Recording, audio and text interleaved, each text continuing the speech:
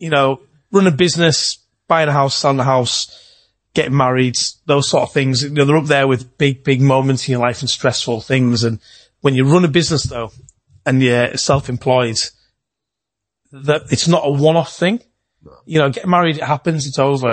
Buying a house, once you've bought the house, things settle down. Running a business though, it's constant. It's relentless. Yeah. There's always issues, there's always problems, there's always staffing issues. Not that you've got staff, but you might want to do some content, your editor's away on holiday and it's caused you a problem or bits, there's always issues, isn't there? There's always things that you've got to work around,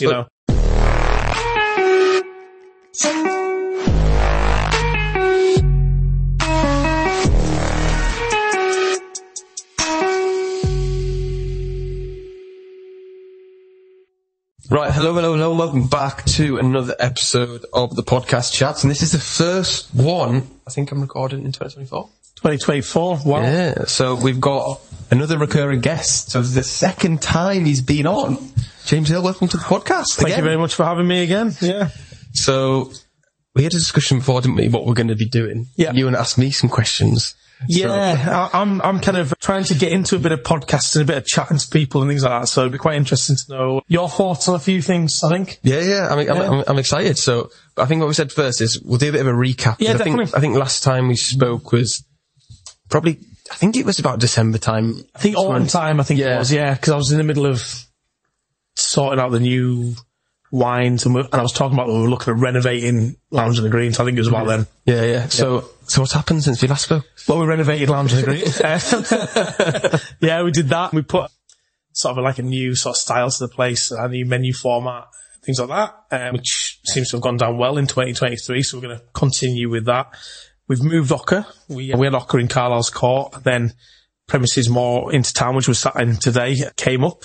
So we did that in October last year. We got moved in October, which just gives us more sort of city centre presence, really. And what else has happened? It's been about it, really. Just a bit of consolidation. I think this year has been more. That's what 2023 was really about for me, trying to settle things down a little bit and just consolidate the companies and the businesses and things like that. Because 2023 was really like the first year non-COVID related. Yeah, it was non-COVID related, but massive high costs. So, we just got over one problem and then you end up with the cost of living, which has been just crazy for everybody, hasn't it? It's just been ridiculous. Yeah, and we were speaking before the podcast, weren't we, as well, like the increase of overheads and costs. Yeah, 100%. Maybe people watching or listening won't understand, isn't it? No, I mean, to run a restaurant now, I don't want to go into minimum wages and stuff like that, but the minimum wage side of things, I'm all about paying people what they're worth, don't get me wrong. But it's very hard trying to give them the same offering, same price point, and also try and give your staff the money, try and pay electric bills, try and, the food costs have all gone up as well. So, and to not try and put your price up too much. I think I mentioned to you before when we were off camera and, off mic that our margins have just started getting so much more tighter. The bar industry and the restaurant industry used to be probably more profitable than what it is now. And our margins are just slowly narrowing down, and I think we mentioned about the cost of a pint, didn't we? Yeah. I know you don't drink, but, the cost of a pint. And, a pint was £4.95 in a restaurant not so long ago, a couple of years ago. And the margin on that, we were probably buying a pint at £1. So the margin was £3 something. Now we're sort of charging £6, nearly £7 for a pint. And the margin's still £3 because the cost has gone up £3. We're only making £3, sorry. So the margin's gone down from 50%, down to 50%, where it used to be 65, and that then doesn't help with things like the cost of electric and the cost of staffing, because all that's gone up as well. So if you can't get your margin, you're then really struggling to, make things pay. And especially in Carlisle, I think, you just look at the high streets, all the empty. It's been decimated. Yeah, it's really been decimated. I mean, we've got a bit of a regeneration coming up in the Carlisle city. Devonshire Street's getting a brand new makeover. Those plans have been put in. Obviously, we're getting a new train station and also the new university. But then outside Ocker as well, we're getting a brand new public space, I believe, that's getting started in the spring. So we're going to go through a little bit of pain while that's getting developed. But I think once it's developed, it'll be a beautiful sort of set I think there's going to be a stage, and they're putting a new stage and bandstand in to do events and things like that. So that'll be very positive for us moving forward. And hopefully it'll start to regenerate Carlisle a little bit. Yeah, just getting more football, isn't it, into the city centre? That's what you need. There's loads of ways they could do it, but sadly, I'm kind of fed up with banging on about it. What would you say? Well, I mean, we've just found out that Carlisle was the centre of the Roman Empire. Yeah. What are we doing about it? Nothing. You know, it's like York was the centre of the Viking in Britain, and they do loads about it. Yeah. We've just found out that we had an emperor here, centre of the Roman Empire for a period of time. Carlisle should be a massive tourist trap now. Mm-hmm. I would love to know what the plans are for that. Are we going to have Roman marches once a year to bring tourism in? Are we going to have a visitors centre? Are we going to, that would be ideal, wouldn't it? Because then it would be all year round visitors to a place which was the centre of the Roman Empire. I suppose it's just making like Carlisle a destination of course. People want to go or like take the kids, isn't it? I can't go watch the Roman parade. I mean, I always say to people, that I meet, it's a funny place, Carlisle. It's a good way to put it. It is a funny place. In one respect, you think to yourself, right, you give a kid a piece of paper and get them to draw a castle. They draw Carlisle Castle. Yeah. They don't draw Edinburgh. They draw that typical look of a castle. And, we've cut it off with a big road that goes through. That's great. And you think to yourself, other towns and cities wouldn't do that. The castle would be the focal point of the town. And I think it was voted the most boring castle in Britain. I can't believe that. Because that castle's got so much history. And it's like, how could you vote the most boring castle in Britain? Who was that voted by then? I don't know, but because it doesn't sit on a hill and you've got to climb up to it or something. And, That's an interesting fact. It's a structure of a typical castle. It's strange. We don't make enough of it. No. It's a massive focal point in the city. And we don't make enough of it. No, I don't know what Carlisle is known for apart from the Carlisle Flitzer, really. Water biscuits. I don't know. I really don't know. The thing is, if I say I'm from Carlisle, people don't have a clue where it is, do they? No. They don't have a clue what it's about. Maybe, like I say, the only thing I can think of is, we did Carlisle floods at geography at school. That's the thing. Whereas, like you say, people don't know about the Carlisle Castle. I mean, no, it's been pictures of the Great Border City for so many years. And I think we've got to try and work out what's great about it. Because that is the main line. If you're going to use that line, the Great Border City, let's make it great. And, there's so many things that could be great. It's there's nothing for what? The next city north is Glasgow. Next city east is Newcastle. Oh, there's a few little towns on the way, market towns, things that are all beautiful, like Hexham and things like that. South what? Is it Preston? If you can count Preston, if Preston, not like Manchester. Manchester, so, Liverpool, radius-wise, it's got such a big catchment area. Yeah. And I just can't get my head around it sometimes. It should be an absolute hive. Yeah, well, especially with it being like really the only proper quote-unquote city in Cumbria as well. Cumbria is the largest county in the area, isn't it? And the funny thing, you're from Carlisle. Yeah. Right. So I'm born and bred Carlisle. Moved away for a few years. I'm really proud to be from Carlisle.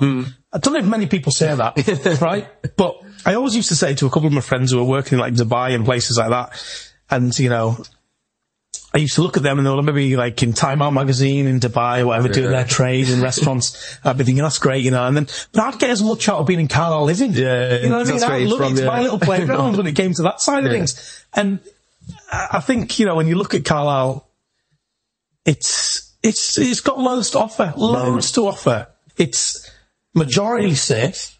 The schools are probably really good. As a collective, I'd say the schools are good. Secondary schools, I don't think are that bad compared to major cities, We don't have much crime, I don't think, for a city. No, it's got to be low. It must be, and I know we've had a couple of instances over the years, but nothing compared to week on in the bigger cities. So, I don't know, I think it just needs a bit more promotion, a little bit more thought in the council, and MPs probably. Politically, it probably needs looked at a little bit more. I still can't believe we haven't got dual carriageway between us and Newcastle. I think that would be a major thing to say if we got that. True. There's only a couple, isn't there, overtaking one? Yeah, so.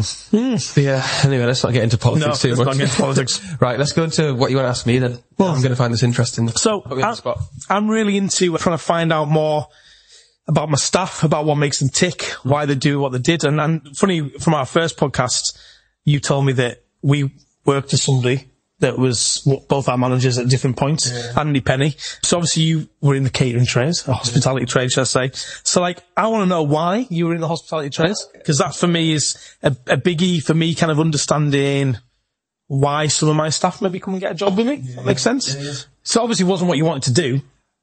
Or maybe it was. Yeah, so backtracking, so when I was at school, when I was 18, I really liked events and festivals, and that kind of thing. So I went to like Soulfest and Evo Festival in Newcastle, whatever. So when I was looking at university courses, I was looking at events management. Right.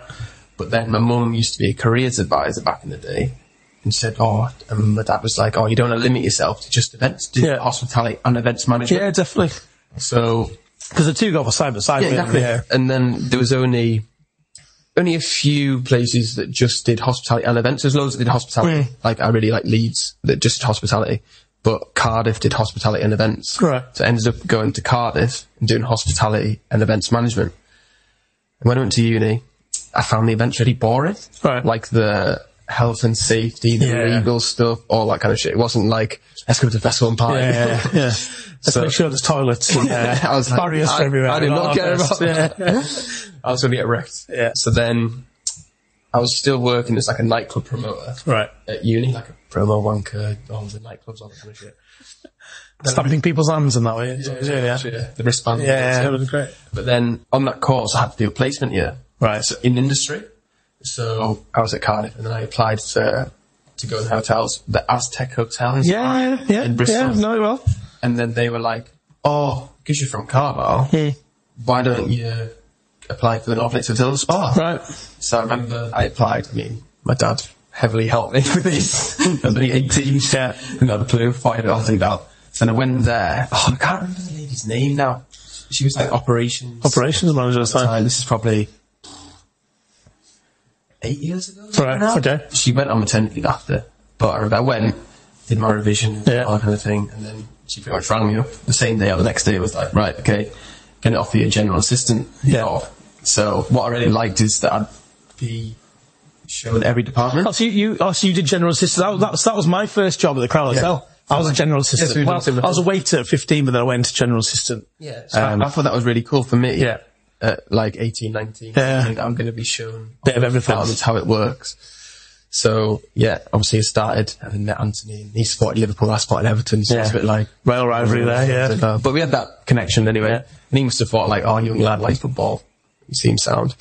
Goes to uni, must have a couple of brain cells, even though Cardiff Met, you don't need any brain cells to get into. And then, I just worked away, I did porters, and I did restaurant. Right, okay, yeah. I really enjoyed the bar. Mm-hmm. I was in the bar, like, over Christmas for maybe, like, 6 weeks, something like that. Later got promoted to, like, bar supervisor, which is cool when I was back from uni. And then I did reception, which I enjoyed, then housekeeping, spa. And then after I finished that, for some reason, Anthony promoted me to like duty manager, assistant manager at like 20 years old or something. And I think it was just because at the time, I really liked the way hotels worked and hospitality. I really enjoyed the bar. Like, not the restaurant as much. I enjoyed like going in and doing the pass and taking a few plates out and that kind of thing. But the bar, I enjoyed like craft atmosphere and that kind of thing, and just it worked for me at the time because you're surrounded by similar age people and I like doing the same thing going out. It's quite a good social life. Yeah, exactly. And also, like, I used to find that it was like a family sort of oriented. So everyone would look after you, like, you know, if it was busy, you sort of, well, if you worked hard, they worked hard. And it's funny you mentioned about Anthony offering you a junior manager, because one of the first jobs, I was obviously at the Crown originally, and then Anthony came in as general manager there. And Piers, who is my wine supplier for Cornwall and Barrow, was my operations manager at the time. So that's how I know the pair of them. And then the Crown got sold, Thwaites sold the Crown to actually, for the development money for a hotel I went and worked in later on in my career, which I didn't realise. I never thought I would go work there. So Anthony left and went to North Lakes as general manager. At the time, he invited me for a job interview because he was obviously, I got on really well with him, and you know, and he said, "Why don't you come to North Lakes for a job interview?" It's all hush hush because everyone was a bit like daggers in for thoughts because it sold us.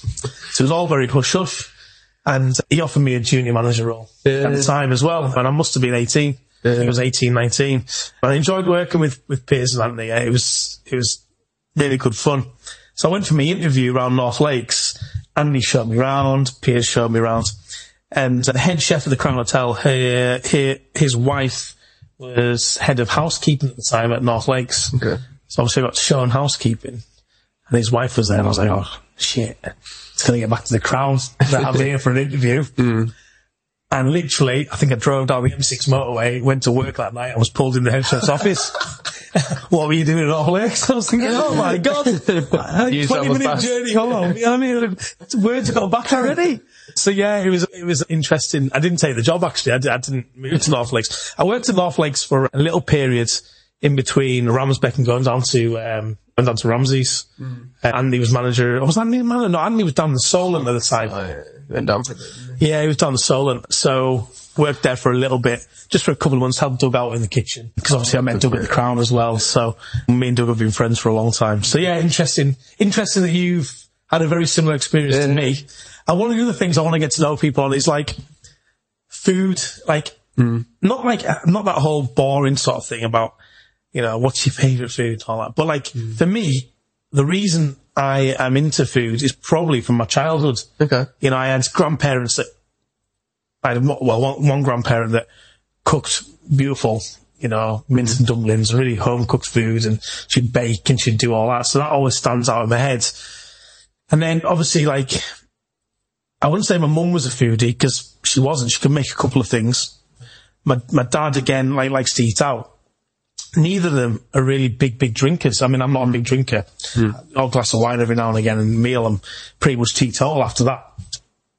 But, like, food-wise, you're obviously very fit, you work out. So, like, as you growing up as a kid with food, what was that like? And then, obviously, now, what's your kind of like your go-tos and your things that you sort of do? Do you know what I mean? So, for me, I don't know, food was never really like that big of a part of growing up. I played a lot of football when I was younger. I played for Carlisle and stuff, so I was always kind of like health-ish conscious of like I wanted. So did you eat healthy as a kid?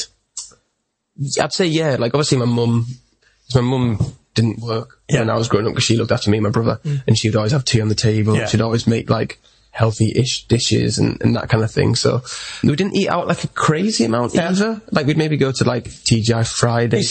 We didn't as a kid either. No. So like, I don't know why we didn't. It's not that like I felt deprived of going out. We just never really did. That's kind of what interests me because like I'm really into eating out now and seeing what other people do, but I think I get that from I don't think I get it from like being taken out by parents, but I think I get it from because my grandparents would cook.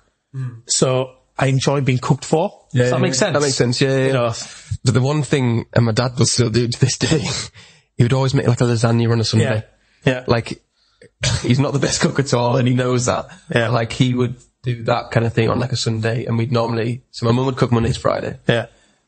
My dad would cook the weekends, but the Saturday would be a takeaway. Yeah. And the Sunday would be a lasagna, and that kind of thing. But then when I got to maybe about 16 and I discovered the gym, like lifting weights and stuff, that's when I really got into like macros, like nutrition and all that. Yeah, so I'd be extremely OCD with my food, and I wouldn't really care that much about. I would care about how it tastes, but I'd care more about the nutritional. It's more like fuel for my body, and I think I'm a bit like that now, but I don't count my macros anymore because I kind of know within reason what I can do. But yeah, from 16 to probably I don't know, even from to about 22. I'd pretty much religiously count calories. So food was looked at as just fuel? Yeah. It would be looked as fuel, and I would give myself like meals off or like days off and that kind of thing, but I'd probably say 80 to 90% of the time I would do that, and it would just consist of me eating the same food over and over and over again, which is, everyone thinks is boring, but for me, like, I cared what I looked like, and that was the main priority. Because I mean, like, for the last couple of years I've not struggled with the gym, but I've definitely trying to put more into the gym. I wouldn't say I'm the peak of fitness right now, but I've had the last 8 weeks off. I've put on about 2.5 kilos since I've had the last 8 weeks off. And it's funny because when you are in that gym mode, kind of what you enjoy goes out the window when it comes to food. I mean, like meal prepping for me, I went through maybe 6 months of my protein meals, buying them in, meal prepping, and that's all it was, and it doesn't taste good. No. You can only eat so much chicken. My taste buds are so underdeveloped, I think, from that phase of my life. And, you know, I'd come into work at a night time and, like, I'd have to try a dish. And it's funny because I was eating very, I wouldn't say bland food, but same sort of white chicken, rice, vegetables all the time. Yeah. When I'd come in and try a dish that we'd been practicing or whatever, the flavours were just like, you know what I mean? The sugar levels, things like that, like, wow. And it's funny because when you do it for such a period of time, when you do it and go out and have something, you enjoy it. Yeah, 100%. You know what I mean? Like you realise, wow, you know, that's actually nice, yeah. Because I think going back to when I worked at like the North Lakes and stuff, they had like staff meals, but I would prep my meals. So it wasn't anything crazy. It'd literally be like chicken and rice or tuna and pasta. And I'd just have it in my little Tupperware and stuff and do that because my priority, and I think I'm like that now with the not drinking in the business, my priority at the time was, right, I need to look good for when I go on holiday to like Ibiza or Creamfields or Hideout, whatever. So it's a small sacrifice to make. I don't enjoy my food, but in the long term, I'll feel so much better, like with my top up or going away and be more confident in myself. I'll live more in the gym and that kind of thing. So for me, it was just like priorities, and I would prioritize the fuel and the macros over enjoyment. Over enjoyment, yeah. But I think now, at the moment, my diet isn't the best because when I'm traveling and stuff, and since only really the last few years when I've been more business focused, and even though I don't drink alcohol, like when I'm on the road, even though I use the excuse of it's easier just to get like fast food or meal deals and that kind of thing, because you can find healthy options, but it's just convenience. Massively convenience these days. And price as well, like it's cheaper and more convenient most of the time to get like a McDonald's or a meal deal or something than actually my brain having to process, right, what could I actually source? I think it's timing as well, like, you know, where you are at the time, you know, what you're doing, your job or whatever. I know the last sort of 8 weeks I've been through a lot of stress with buying, selling house and, you know, moving, trying to get moved and things. And my looking after me's gone out the window. Yeah. And I think that's the thing that's why I'm trying to understand a bit more about food is why does your eating habits things just go out the window when you're stressed? It's mental, isn't it? Because that should be number one priority. Yeah, you know what I mean? It's like I'm saying, it's the fuel inside. It's something I've really got to get my head around because for me, it's my biggest downfall. When I'm stressed, when I'm not struggling, but when I'm just not on it with myself, eating. Yeah. So one of the things I was going to ask you was about the not drinking. Yeah. Oh wait, before we go into that, let me just say one more thing. So one of my best mates and photographer, Yoni, does all the content for the business and stuff. He, the back end of last year, said he was going to do 100 workouts in 100 days. Right. Whatever that may be, like swimming, running, gym, and stuff like that. And he's always struggled with eating. Not like he's overweight, but he's not as slim as he used to be. And he sent me a picture the other day and I was like, fuck. Actually looks so much different in the summer. And like he's done 100 workouts, 100 days, and he's carried on doing it after and stuff. And he hasn't really seen much difference because he struggles with the food. Like he won't overindulge. He won't just eat like a portion, like two portions. Or like when we go out for food, we'll go out for like an all-you-can-eat buffet or something. And it's just like, I think food is the most important thing. 100%. And like you say, it's just so easy when you're tired. I'm just exactly the same. Tired and you're knackered and you think, have a pack of crisps, or they'll just get a McDonald's, and that kind of thing. So, I don't want to slay you, Yoni, if you watch this, probably but it's just like that thing that, for him, he's really fit, he's really healthy, really active, but he just isn't where he wants to be because of the food. I was going through PT twice a week, and I was boxing twice a week, and I didn't see a movement in my weight. It was because I didn't have my food under control. Mental, isn't it? And I was thinking I was exhausted because I'd done all this workout, so I just needed to eat anything. But I was probably more like tired and things because I wasn't eating the right foods. And if I'd probably really, I put a lot of money into PT and boxing and things, and if I look back at that sort of 4-month period and I thought, I've just got my food right. You know, 4-month period, I've probably shedded 10 kilos quite easily, you know what I mean? And it's the mind with food, I really do sort of find it hard to understand. It is. But I think moving on from that, the not drinking thing is like, that's the way I see the drinking to my business now. Well, this is what I was going to ask you, because I very rarely drink. I only ever drink possibly a glass of wine after work on a night time. I'm not one of these ones that'll easily do 2 bottles of wine. Not at all. And I'll get a bottle of wine if I'm out for a meal, a special occasion meal, or a glass maybe with dinner. That's about it. Beers and things like that just don't interest me. A bottle of beer, I just feel bloated after it. I'm not a big fan of it. Cocktails, all right, I like an amaretto sours occasionally. Christmas time maybe. But I mean, like, I couldn't think of anything worse than going out on a night out. They're getting absolutely smashed. And the next day, And the next day, I can't function. And I've got things to do. And you lose a day of your life, I lose 3. I mean, it's not, you know, a hangover for me lasts 3 days. I have an 8-year-old that I've got to deal with. I couldn't deal with that shit out of my life. Right? So, like, but obviously you as a young lad, yeah. how old are you now? 27. 27. So I've got 13 years on you. You know, what was the reasons? I mean, I've listened to a few of them. Yeah. Some people might not hear it, but yeah, so like, basically for me, yeah, like I said, the events. Yeah. So when I finished uni, I went into events and then I set up my own events business. That was my first business with my business partner at the time. And then we set up the marketing. So that was January 2019, the events business. Then the May time was the marketing with the business partner as well. And then it got to COVID, March 2020 was it? Yeah, like March, something like that, yeah.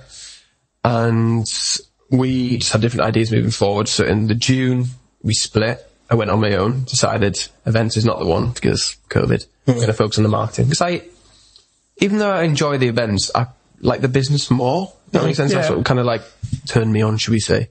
You'll see different walks of life with the marketing. Yeah. And I as well thought from like a selfish point of view for my future, I thought, well, the events, you pump so much money up front in the hope that people come to the events, whereas the marketing is contracts, you're dealing with businesses. It's easier to get like £1,000 for a business than it is to get £10 of a human being. Yeah.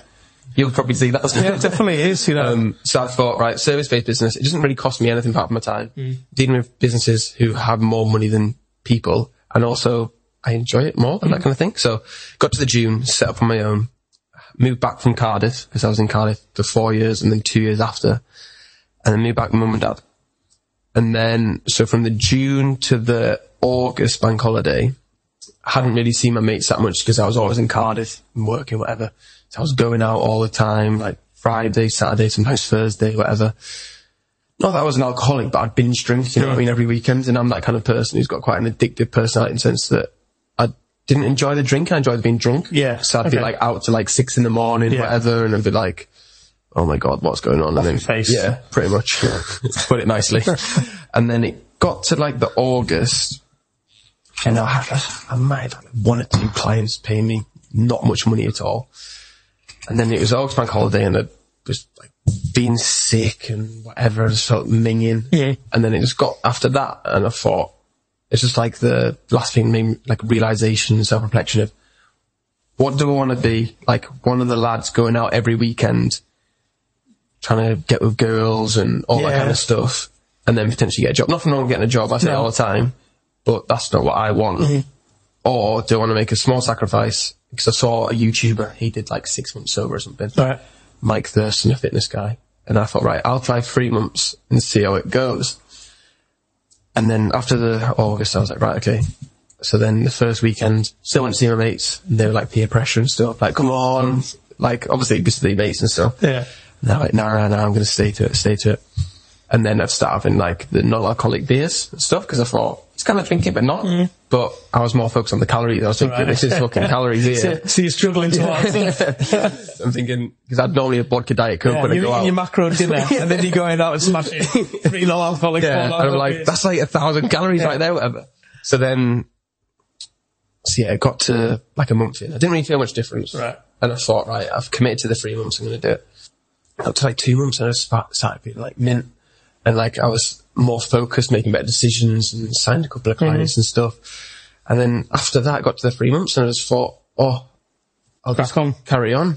And then, don't get me wrong, it was like tough, because it's 24, whatever I was, to, obviously when you're single, to meet girls, like how do you meet girls? Just not have a drink. Yeah. And I was like, oh fuck. Like, I suppose that's where the non-alcoholic drink can come in. yeah. Because like, there is some great non-alcoholic gins now. Yeah. I mean, if I do go out and I want to look, because even if I go to a bar and I'm out of town, I don't drink. Yeah. And people look at me and go, well, why don't you drink?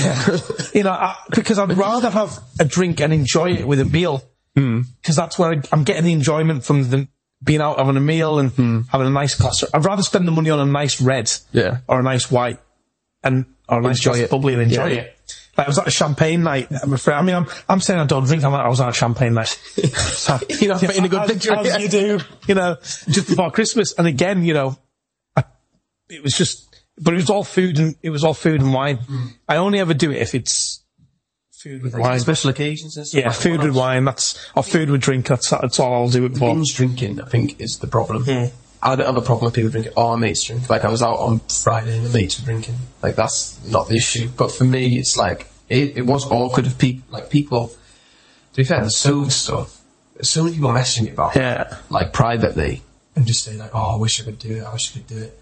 And I say, my advice to people, like, there's no right or wrong to do it. No. Don't stop drinking just to stop drinking. Because you think your life's going to be better. Only if you've got, like, some kind of purpose or some kind of goal to work towards, because it is a sacrifice, because you're less social. People think you're weird on nights out. But do you not think the socialness comes back? Yeah. I'm way more confident. Used to it. I'm honestly way more confident. And I think, for me, like, alright, so if I was uptown now and somebody's getting around and they turn around to me and go, oh, what do you want? And I'm like, oh, no, I'm alright. I'll go on, have a drink. I'll have a Coke. Have a drink. It is that I then throw in, alright, I'll have a Seedlip gin and tonic. Make sure it's Seedlip though, because I really like that gin. It's having alcohol. And they go to the bar, have a Seedlip gin and tonic, please. Yeah. And they're like, yeah, no problem. And I get it. And that's it, dead in the water. They don't ask any more questions. Then if I'm getting around, I want Seedlip gin and tonic. So you don't have a clue. You know what I mean? You've blown your cover I just let that cover, it's out. And it's easy if you do it in that way, I find. It just shuts the conversation down, because it is peer pressure. And I'm hat off to people who enjoy having a drink and can function next day. Hat off to them. I can't do it. No. I really can't do it. Like, I could talk about the sober thing for hours, but I think for me, it's like, my friends all respect it and they've been really supportive. Don't get me wrong, the first month it's peer pressure because it's new and whatever. But now it's like, Adam doesn't drink. Yeah. Do you want a Diet Coke? And then you can only have so many Diet Cokes and just go on. And like, if you meet someone drunk and they don't really know you or know of you, they're like, so why don't you drink then? And it's either, or why are you not drinking? It's like, oh, I'm driving, or can't be bothered. Or if I kind of know that I will maybe explain a little bit of the situation. Yeah. Depends, because you meet someone drunk for the first time and they love drinking, they think you're weird. It's never going to change that opinion. Yeah, there is people out there who just don't understand people that don't have a drink. But you don't think it's weird, though, yeah? It's the only thing that if you don't do it, you're seen as weird. Yeah. But staggering home like Spider-Woman or Spider-Man crawling the walls is normal. I know. And you think, well, hang on a minute. You know what I mean? Actually, I'm not the one who looks stupid. At 2 o'clock in the morning. I'm going to remember this tomorrow. Crawling into a taxi with half a battered sausage in my hand and gravy everywhere. And, well, I probably still do have half a battered sausage in my hand and gravy everywhere. But, it is definitely that. But it's for me, like, it would I think having special occasions or doing like sober stints is great. But for me, I know that wouldn't work because I'm different to everyone else. Everyone's situation is different. Like one of my best mates, Henry, who lives in Marbella, he drank over Christmas because he's like, oh, it's Christmas, family, whatever. And then he's just staying sober for however many months because he's doing half marathons and stuff. And I kind of wish I could do that. But if I did that now, it would mess with my mental. And I think in 3.5 years now, back to zero, I'd be like, yeah, definitely. I think some people do have, I don't want to say an addictive personality, but I think when I have it probably with, and I can relate to it with the gym, the minute I get out of routine, it goes to shit. I think it's probably the same with having a drink. The minute you then go and have one, you go, oh, I'll have a night out. Fuck it, Then you're up for the next morning. And then you think, what was it all about? Why did I do it? You then upset with yourself. Yeah, you got to be It's the same with like, so for me, it's like with a takeaway. I'll go months and months and months not order a pizza, not have the takeaway, none of it. And then I'll have a moment in life where I'm in a bit of stress and I even eat and I'm like, oh, fuck, I'll get a pizza. Yeah. And I wake up the next morning and I'm like, I'm minging. Yeah. You know what I mean? It's like that, totally. Yeah. I like that with cheese though. I think, is cheese lactose? Yeah, lactose, yeah. I think I'm a little bit with that. I try and minimise my cheese. Yeah, I do that. I minimise my milk intake. For me, like I always say to people, like, if people listen to me on the podcast, they probably think, oh, he's got his shit together. They probably think he's got your shit together. But like, far from it. Yeah. Let me tell you, far from it. We're talking on a podcast, but everybody's normal. Like, I care about my health so much. I've got this Whoop band, I don't know if you've heard of these, but these like track your sleep and recovery. Okay. Yeah. So I've had this maybe like a year now. And it doesn't really do much. It like tracks your stats and, so I'll show you basically last night. So it like track your recovery, your Right, HRV, okay. your sleep, house range activity. I went to the gym this morning, sleep performance, all that, and your stress levels.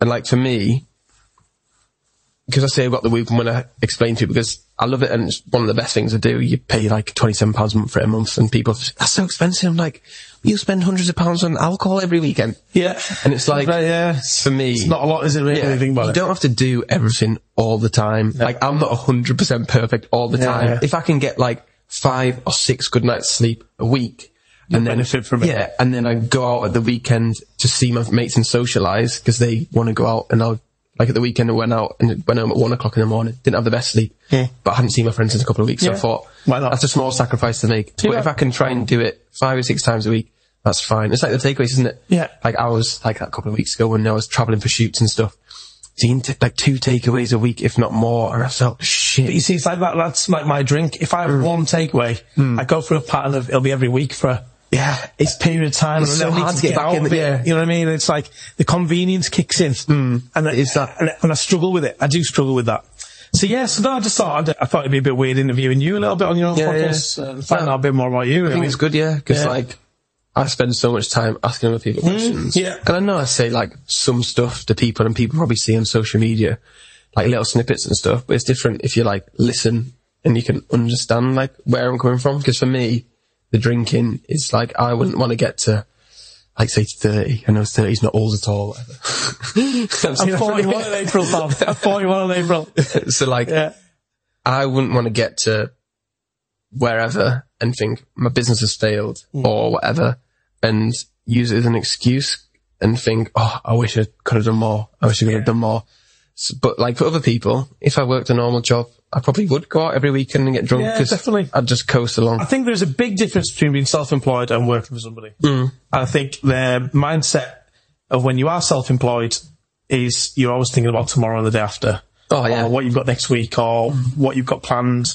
I think, what do I need to function for? What do I need to keep going for? Why am I doing this? Yeah. It's a big question. Because being self-employed, you know that you haven't always got the wage coming in. Yeah. And I think the mindset is different. You know, like, if you're working for somebody 9 till 5, Monday to Friday, you can live for the weekends. But when you work for yourself, things can just happen at the drop of a hat that you need to improvise for. Especially in the catering trades, especially in hospitality, like, things can just happen. Out of control as well. That's the thing, yeah. And I think that is, I mean, one of the things I've worked on over the last 2 years has been coaching. Like, for me, I took on Anthony doing coaching, and it's been more about like mindset and how I go about things differently, how I look at things differently. You know, I never really used to take much, and I wouldn't say interest in my staff. Of course I took interest in my staff, but maybe me working out how they tick and what makes them come to work has been a big sort of thing lately. We're trying to find that out. And, you know, I think you have to do these things when you're self-employed. You have to be a bit more outside the box. It can't just be, I've got a job, wages coming in. That's what pays for bills, and once it's gone, it's gone. And then you're always trying to strive, and there's bad months, good months. You know? Oh, always. People don't see that though. No, I was saying to you before, No, it's like, they don't. you think you got a business, you're smashing it, you're making loads of money all the time. Yeah, and running a business it's in my top 5 hardest things ever. Selling a house is number 1. You were saying that. I will never sell another house. And that's number 1. Number 2 for me is, number 2. You put yourself on the spot. I put myself on the spot here. Bringing up a child. Yeah. Oh, Probably. I can't even imagine that. You know, that changed my life massively. You know, I went from probably just looking after myself to trying to keep something else alive.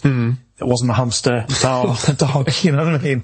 It's a real thing, you know. And not the animals, the RSPCA lovers out there. They are real things, but I think Get you're locked locked up now.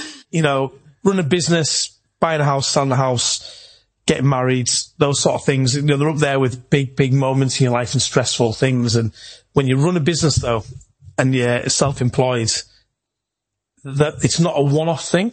No. You know, getting married, it happens, it's over. You know, buying a house, once you've bought the house, things settle down. Running a business though, it's constant. It's relentless. It's relentless, yeah. There's always issues, there's always problems, there's always staffing issues. And not that you've got staff, but you know, you might want to do some content, your editor's away on holiday and it's causing you a problem or bits, you know, there's always issues, isn't there? There's always things you've got to work around, you know. That's the one thing I learned last year, is I've got a small team now. And like I've got Yoni, who's based in Cardiff, I've got Zishan, who's based in Ireland and stuff like that. And even little things like, for me, going to Dublin with Yoni and seeing Zishan for like our Christmas party. Yeah, just catch up and see. It's just like, even though, you talk about work, but doing non-work related stuff, and even though we shot content because we all enjoy it and stuff, just doing little things like that. And for me, it's learning what they're good at and what they enjoy doing. So it's not like me asking Yoni to fucking try and sign me more clients, or Zishan to try and do whatever. Like, I know Zishan loves the social media aspect and he's really good at the editing and that kind of thing, and just focus on that and what turns him on in that sense. And then Yoni, really creative, and he's got a great eye, photography, videography and that kind of thing, and focusing on that. And then me obviously bringing everything together and stuff. Because for me, I've been very lucky with my team, because I've known Yoni since I was like 18, Zishan a few years now and stuff. And it's just, I don't know, I feel like I'm a good listener and the podcast has helped that. Whereas when I first started it, I'd put in, not that I was being rude, but finish people's sentences and stuff like that. And just actually listening to people and what they like and what they don't like, and I don't know, little things like that goes a long way, I think. 100%. I think when you're running a business as well, you are quite dominant. And it can come across as a bit intimidating to some people. One of the things I've been trying to work on lately, and he'll be really proud when he hears this, is he highlighted that, like you just said there, I won't let people finish, the conversation, and I need to listen more, take in more, and then I might actually understand it better. And I think that is something, but when you're in control of the business and you're running it, you always think that you're the one who has to do these things. You have to get it done. You have to, but actually if you sit back and just listen a little bit, you can actually get a better solution sometimes, you know what I mean? So things like that, it's been something that this last sort of 12 months especially I've been trying to work on with the business. And that's what I think as well, is that maybe people's perception of business owners is they're perfect, they know everything. We're not. And the best at what they do. Whereas, say for me, if I had to learn how to do photos and videos, that'll take me so much time and I'll never be as good as you. If I had to learn how to do the editing for social media, I don't have the time, I will never be as good as Zishan, you know what I mean? So having people that you trust, I suppose it's different for you because you've got way more staff and you can't employ your friends and that kind of thing. We've got 14 staff, I think, at the moment. We used to have 27. That's crazy. Like, I could never imagine having that many. I've got sometimes I felt like I was more like a counsellor than once, but I think, what you've got to, what I'm really pleased with at the moment is I've got a team at the moment that is really strong and they're reliable. They've got things to work on, like we all have, and that's what I want to try and work on with them. But I think, when you are in control of the business, one of the biggest roles is man management. Yeah. And I think I'm very lucky at the moment because I do feel I've got quite a dedicated team and quite a loyal team as well. We all get along. We're quite close, a few of us. But we know where the boundaries are with each other as well. I think that's what you need when you're working within teams a lot of the time. But because like having that relationship, you can have a bit of banter, but then they've still got that respect for you. And there's still going to be that work ethic. So it's about having it all, isn't it? Really ticking all those boxes, and but when you leave the door and you want to go for a Diet Coke with them and things like that, it's everything's on the table again. Do you know what I mean? Like, they know about my personal life, they know about all that, That's nice, isn't it? Yeah, but I think the thing I would like to say about being in business, I've probably made more mistakes than positives. Yeah. And I think, and I think but as what you find out as you get more mature in business, you're making less mistakes and you're getting more positives, you know what I mean? And I think without the mistakes and without the sort of hiccups and the problems, then you don't learn from it. I mean, like 2022 was a big, big learning curve. We shut Quarter Lounge, had to restructure our businesses, and then, it was a big, so there's a bit of a downer there with that. Then the positive side was I've ended up with 2 hopefully stronger businesses. So sometimes you've got to look at the positives out of the negatives with it all. I was going to ask you from a selfish point of view, how have you found like building a team or like, when you first started, I imagine it was harder than now. Would you look into certain characteristics, or how'd you do that? Like, from 27 to 14. Funny, because 17 years in business, and like how I built a team now is very different from when I used to build a team. Now, you've got to look at everybody's weeks and strengths, work out what they need to be able to do their job to the best of their ability. We've actually just gone through something at the moment. I did a workshop with my staff only last week. And it was all about, the big part of that was about self-development, like self-investment, self-development. I was trying to get across to my staff that your employer can only give you so much to thrive, and they should give you good surrounding, the tools that you need to thrive in that business. but you've also got to help yourself. You know what I mean? You've got to self-invest. You've got to go and eat in nice restaurants if you're really interested in the catering trade. You've got to go try these things. Yeah. You've got to go, and if you want to be knowledgeable in wine, buy some wine books, you know what I mean? Understand it, buy cookbooks and, you know, understand these things. And a big part of that workshop was about self-investment. Like, what have you done in the last 12 months? Because I think what I try and now look for is people that want to do the biggest thing for me is, do they want to do the trade? If they're just here to fill a gap in their life, then maybe not the right person to work with somebody like me.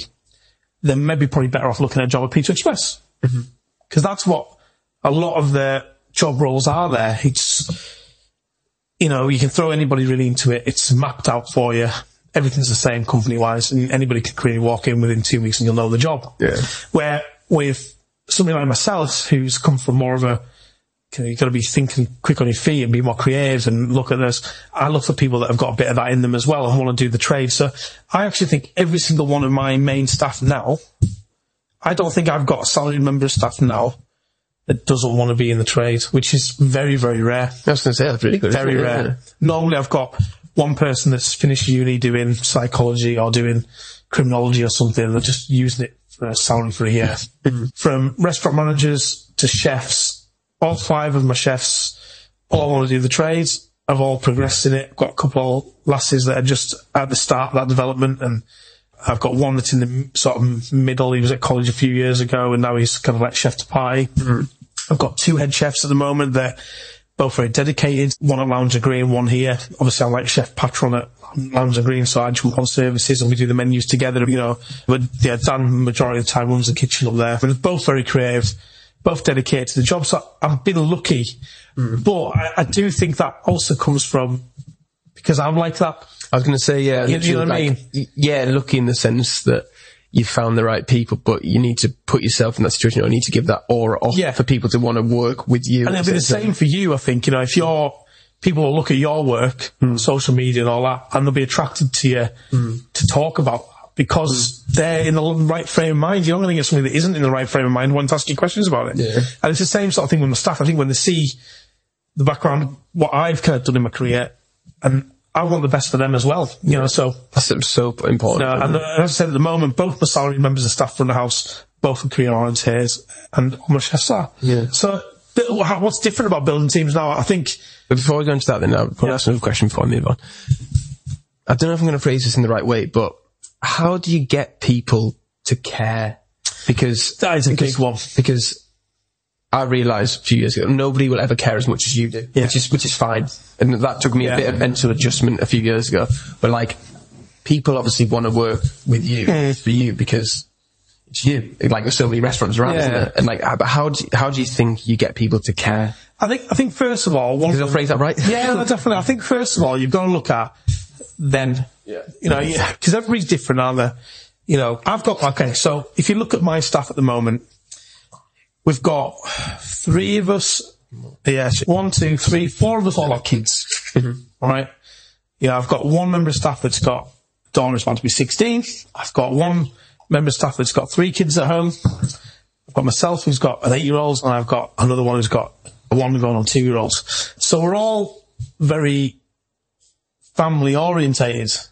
So for me, to get the best out of them and to make them care, it's about giving them work-life balance with it. Probably most of them know that if there's a problem with any of their children, they can text me on the morning and say, listen, I'm going to be late for work, or I need to get to the doctor's appointment. And they're not going to have a boss that sees them next, sit them down and say, yeah, you're my way in work, you know what I mean? And you need to be here. And it's like, I give them a lot of free will. And I think on the back of that, I expect in return, they give a shit. You know what I mean? And I think, you know, all of them with kids, and actually the staff that without kids, understand that. You know, there's been a few times things like, you know, somebody might come up to me and say, you know, my boyfriend's checked me to a weekend in Tenerife in 3 weeks' time. Well, our policy is a month's notice on holidays. If we can do it, we will try our utmost to get that staff for them and let them have it off. But the mutual has to then come the other way, you know. Just had 1 member of staff that's ended up having to have an operation. So one of them's had to give up a night out in Newcastle and has had to jump on to cover those shifts for them. So it's that mutualness, I think. Yeah. And if you have that between you and your staff, that you give a shit about them, so please give a shit about me, then you can't really ask much more, can you? Yeah. You know, and I do generally give a shit about every single one of my staff.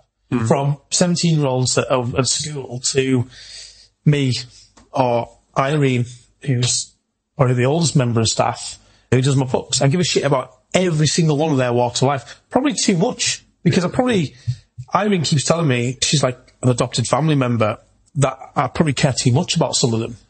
And I over give the things, and to the detriment of myself sometimes. But I do think I'd get it back. Yeah. Because I can't knock my staff. I really cannot knock my staff for that, because if I look at the team I've had, when I mention the 4 salaried main members of staff, the ones that have kids, and then I mention my young lad that I've got up at Lounge on the Green, and then I mention one of the lasses that's also working here in the kitchen. They've been with me, all of them have been with me over 4 years. Really? That's amazing for the industry, isn't it? It's very, very strange. That's very rare. So we obviously have something that we enjoy working with each other out, and we obviously have that mutual respect. There's obviously times we clash, obviously, but when we do clash, it's always the next day we'll have a sit down. Come on, what was all that about? Let's talk it out. You know what I mean? And in hospitality, it's heat of the moment stuff, innit? You know? But we obviously have some good foundations there for why staff work here and give a shit. Yeah, because and vice versa. Because you could always go somewhere for more money. Of course you can. You know what I mean? The grass isn't always greener, and if they enjoy working with you... Can I give you an example of that? Yeah. So, a restaurant in town, won't name any names, harped on at one of my members of staff to go work there for them. I think at the time, this before minimum pay was 11 something, I was paying her £10.50, I think it was. That was above minimum wage. And they offered her 11 quid. And she'd been with me probably a year and a half. And the money had gone up to 10.5 quid. They changed the time and things. They offered her 11 quid. She moved. She had a contract and COVID hit. She hadn't signed a contract. She'd left me. I'd already issued a P45 or everything. And she was out of work. And it was like, you know, they offered you 50p pay rise for what? Were you better off? I think sometimes people just don't think it through. You know, I also know people that have left me and they've come back within 3 or 4 months. Over promises from other things, you know, grass isn't always greener. Sometimes the job may seem hard at the time, but then when you go somewhere else, you think, God, it wasn't that bad. Yeah. You know what I mean? And, you know, I've had chefs leave and come back, and I've had front house members leave and come back. But just because of that reason, they think that sometimes I don't think it's always that they think the grass is greener. I think sometimes they think they need to move for their own development, but I don't think you do in this today's world. No. I think if you self-invest in yourself, you can generate your own development within the job you're in and make the job better, which then inevitably pay rises come. Yeah. And I gave an example in my workshop the other day that I was doing it with them, of 4 members of my staff this year had a pay rise, and the wage that they were on prior to the pay rise was because they'd never worked in the industry before. So the money they were on sort of showed the ability and the level and the investment we had to put into them, into that person we needed them to be. When they became that person that was functioning in the kitchen right, functioning in the restaurant right, and could do the job we now wanted them to do, they got paid the equivalent of what I would offer somebody if they came in off the street and had an experience. So now on that wage. So I put out in this workshop, I said, in 12 months' time, you come to me for a pay rise. You know, what would you need to have done in that 12 months that's different from me now paying you at the level that you're doing the job at? What would warrant you get a pay rise? And it was interesting listening to them all and sort of working out and it was self-development, you know, like maybe where they'd eaten, or had they stepped it up, or had somebody been off sick and they took charge of the kitchen, and just, you know what I mean, little things, you know, or did they just mundanely stay in the position they were at? So imagine you get different people as well, people who are happy to just coast along, and people who are striving for a bit more. And that's what everybody has to understand, is that's fine. You know, if a head chef left, and I went to the people that were below them and said, does anybody fancy taking this on? and do you want to step up? Do you know, there'll be a bit of money in it for you, and blah, blah, blah. And they go, no, it's fine. But they can't then complain when I bring somebody in. Yeah. Do you know what I mean? So it's not a problem. And then they can't really expect a pay rise. Yeah. Because if you're not willing to step up, not willing to progress, and you want to stay where you're at, then you're going to get paid the equivalent of where you're at. Yeah. You know what I mean? You'll get inflation, you'll get all those sort of things. But, you know, when it comes to what I need to see out of you for progression, I think we're in a world at the moment where everybody seems to think that you naturally get a pay rise. You don't naturally get a pay rise. This mindset has to disappear and fuck right off. Okay? But I think in this, obviously I don't technically get paid by anyone, but Yeah. we're very entitled in this country. I feel like, you know. it's like we're entitled to a pay rise, we're entitled to this, we're entitled to that. And I think, you know, the people that just think their employer is there that they expect their wage out of them. Yes, you expect to be paid for the work you've done to the standard that the boss, or the employer wants you to do it to. But sadly, you know, if you've had a really bad month with a staff member and they haven't done their job right, you're still going to pay them. You're not allowed to not pay them if they've been really crap at their job. Imagine that, you know, they prepare the food every night. I've had to give them 2 written warnings. I've had complaints in the restaurant. I've still got to pay them the salary. Why?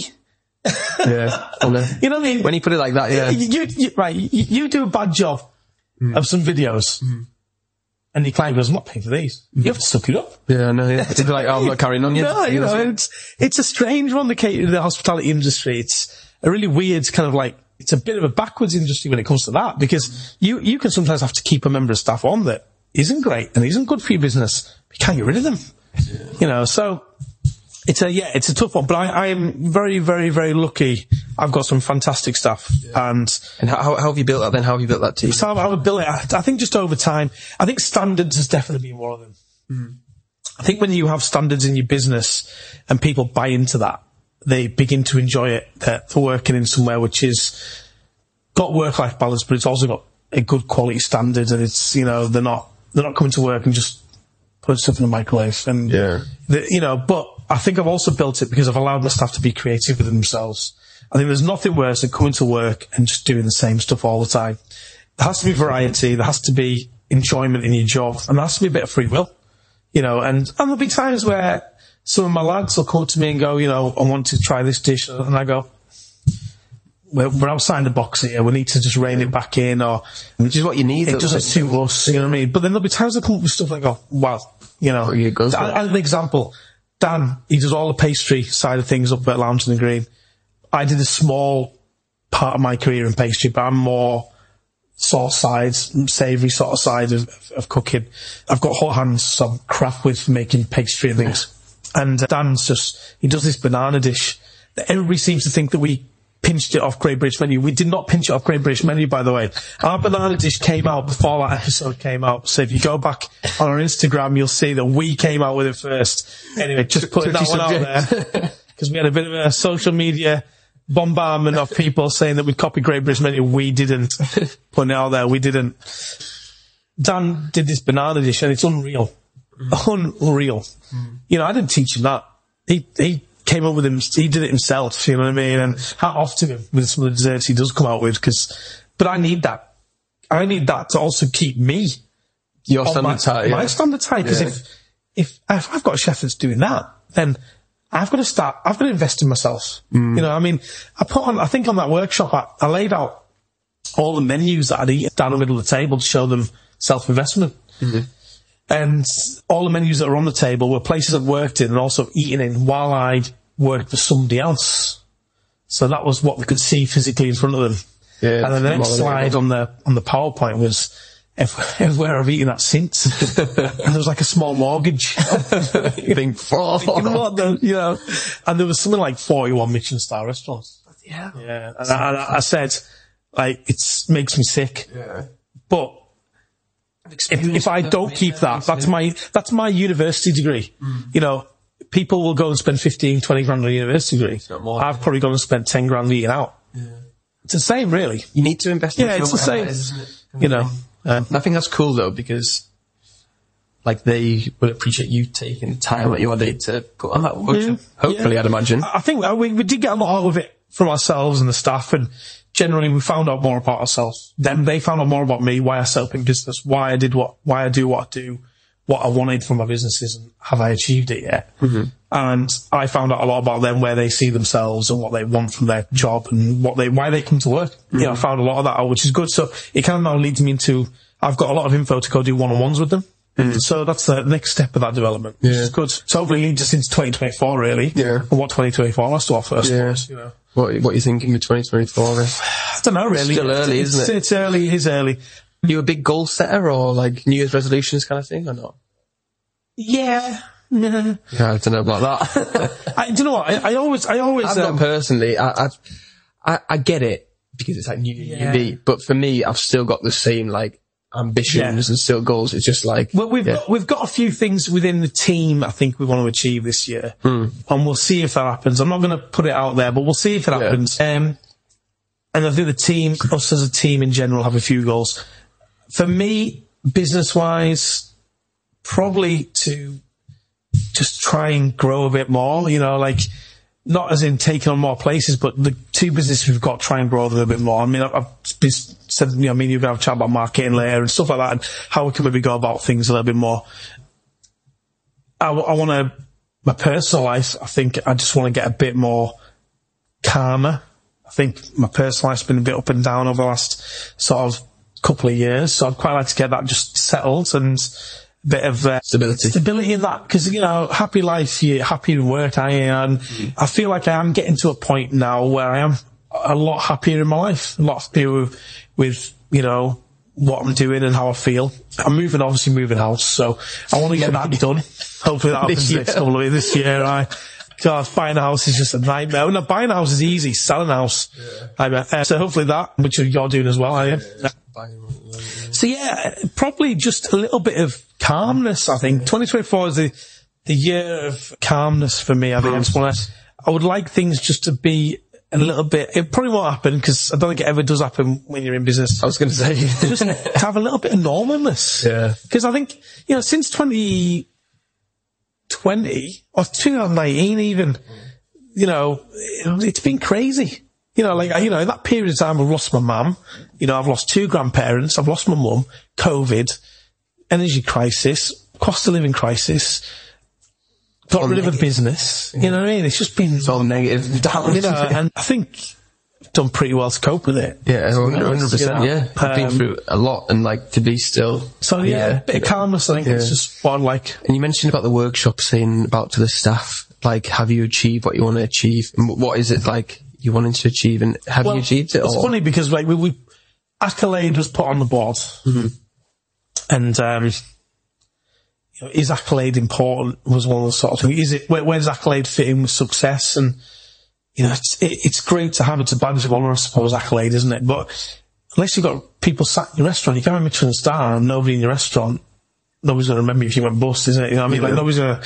So it's about having that balance, I think, with it all. We'd love to achieve a little bit more with Lounge on the Green, I think, with Accolades and things like that. But not at the detriment of us overspending and, you know, trying to push the boundaries too much where we have local customers coming in. And that's always the balancing act, isn't it, with a fine dining restaurant, you know. I mean, you know, we just do a tasting menu, you know, we don't do a la carte. We feel like we do a tasting menu to a very, very high standard. It's what we're good at, you know. I know there's other restaurants out there that do a la carte and then they'll do a night of tasting menus and things like that. And for me, I just don't see the point. It's stick at what you're good at. And, you know, we're good at doing a very good tasting menu. And I think if we were to go back and try and do an a la carte menu and a tasting menu, we'd probably lose the quality somewhere along the lines. So we want to stick at the tasting menu. We offer 2 different ones. We offer a couple of smaller ones and a bigger one. So there's a bit of a price variety there for people, because we understand there's different budgets. But we'd like to develop the food to a point where we're really, really, we are happy with it, but further along. Yeah. And then I think, you know, coming to, you know, I'd like to get a little bit of travelling, I suppose. I'd like to, you know, do a little bit. And where are you thinking? Well, going to Lisbon, hopefully this week. Yeah, well, no, hopefully this week. I am going to Lisbon this week. That's somewhere I've kind of wanted to go for a while. Just do 4 days, some cheap flights, and I thought, why not? Be nice weather at the moment, is it? Yeah, I think, better than here, I think it's about 19 degrees, so it'll be alright. But I think it's a little bit like a little mini San Francisco mixed with French cafes, mixed with Spanish, Portuguese food. So I'm really looking forward to that. Be nice. Done it on a budget, done it. Just to get well, I mean, I think the flight cost us for two of us like 200 quid. So I'm well happy with that. Yeah. So we're doing that 4 days. Probably try and get a family holiday in the summer as well with the kids and things. And just a bit of calmness and just to sit back and take stock, I think, because the last 8 months have been a roller coaster. It's been a roller coaster. No, it's exciting. What about you? What about me? Oh, you're asking me all the questions today. What about you? What about 2024? I think it's more of the same, really. A bit like what you were saying about the lounge. It's like stick at what you're good at. Yeah. For us as a business, what we're good at now is the videos, you know what I mean? Yeah. We're good at the videos, that's our main service, so focus on that and focus on specific types of businesses that we see like a growth and a partnership with. Yeah. I feel like I've been in business long enough now to have like a bit of a proven track record and attract the right kind of people and actually just work with who I want to work with rather than just taking it for the money, which... when I first started out, even recently, you just take the money because it's money and stuff like that, and really just add in different services as well. Like, we've got some really good results with like paid advertising, email marketing, and just, I don't know, just... Because I suppose you can over-content, can't you? Yeah. 100%. Quite easily, you know what I mean? Yeah, and like... If you've got too many people doing the same thing in one area, then it over-contents, doesn't it? And it's like, it's finding that balance, and just, I don't know, for me, sticking what we're good at, and thinking, right, these are who we want to target and work with moving forward. And I want to spend more time in Marbella as well. Like, one of my best friends lives there. So we've got his own real estate business and stuff, and I've got a few connections out there. So you can take your work with you, I suppose. Yeah. It's the shoots that hold me back at the moment in the UK. Yeah. It's not hold me back, but keep me here. Which is like nice because obviously I'm from Carlisle. I've got clients all over and stuff now, and just trying to, like say, have that work-life balance. I think I've got a decent work-life balance. People, when they see me in Marbella, like, oh, whatever. I'm just on my laptop all day. Yeah. And I might go to the gym or go off for food at night time. That's all I do. And just go with the flow. Like, I don't, like, definitely. You've got a kid, haven't you? I don't have anything. So, like, I just want to work as hard as I can and enjoy my life at the same time and just go with what I enjoy doing. Work-life balance is definitely key. Yeah. Moving forward, I think that's definitely, I need to get more of that, I think. Yeah. But like, you've got a child, you know? Yeah. It's a responsibility. I'm very lucky with Zara, to be honest. Yeah. She's like two peas in the pod, and she travels really well. That's good then. So she's travelled since she was like 2 months old. Stick her on a plane, she gets her iPad out, she gets her music on, she's well happy. That's good. That's what she loves, and she's always asking like, when we're going to Spain again, when we're going to Italy again, when we're doing this again. So like, she's good like that. So yeah. I think more of the same in the business, because I feel like we're getting a bit of momentum now. We've recently became back registered the last couple of months, which is like a milestone for me. Yeah, it's good. It means you've hit a threshold, isn't it? Ever since I first started business, I thought, right, that's when it's going to be like a proper business. Yeah. So I feel like it's a proper business now. I've got systems and processes of the team to do that. And then I've got a decent idea. And then in personal life, just kind of go with the flow. If I meet a partner, maybe.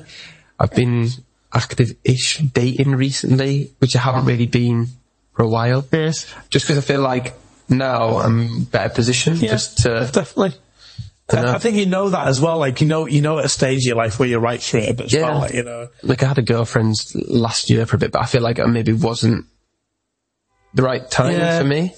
Yeah, I was in a relationship for a year as well, and like, it wasn't right, and it's hard to get out of the business owner though. And I can't switch off. Vice versa as well. Not everybody always understands things in your life as well, and it's about finding that right person, I suppose, isn't it? Yeah. And just like say business and then personal life. Yeah, I don't know. There's nothing really much, just more of the same. More the same. It's not that exciting. And hopefully Everton stay in the Premier League. I think that will happen. I think you've been deducted the points at the right time with the teams that are in there. Getting more though. Oh yeah, really? I'm a Man City fan, so God knows what's going to happen to us eventually. It's alright for you. So we'll see what happens, But yeah, I think that's pretty much it. Anything to enforce, anything, where can people find you, follow you? Yeah, Lounge on the Green, okatapazoo.co.uk, loungeonthegreen.co.uk. They can book both restaurants on there.